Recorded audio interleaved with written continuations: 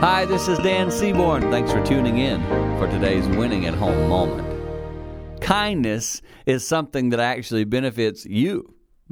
We don't think of it that way, do we? Our mind usually says, no, being kind is what I do for other people. But when you're kind to others, guess what?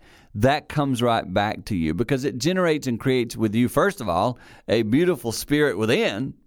And then secondly, people see that example of you and then they care about you, want to be around you. You're contagious.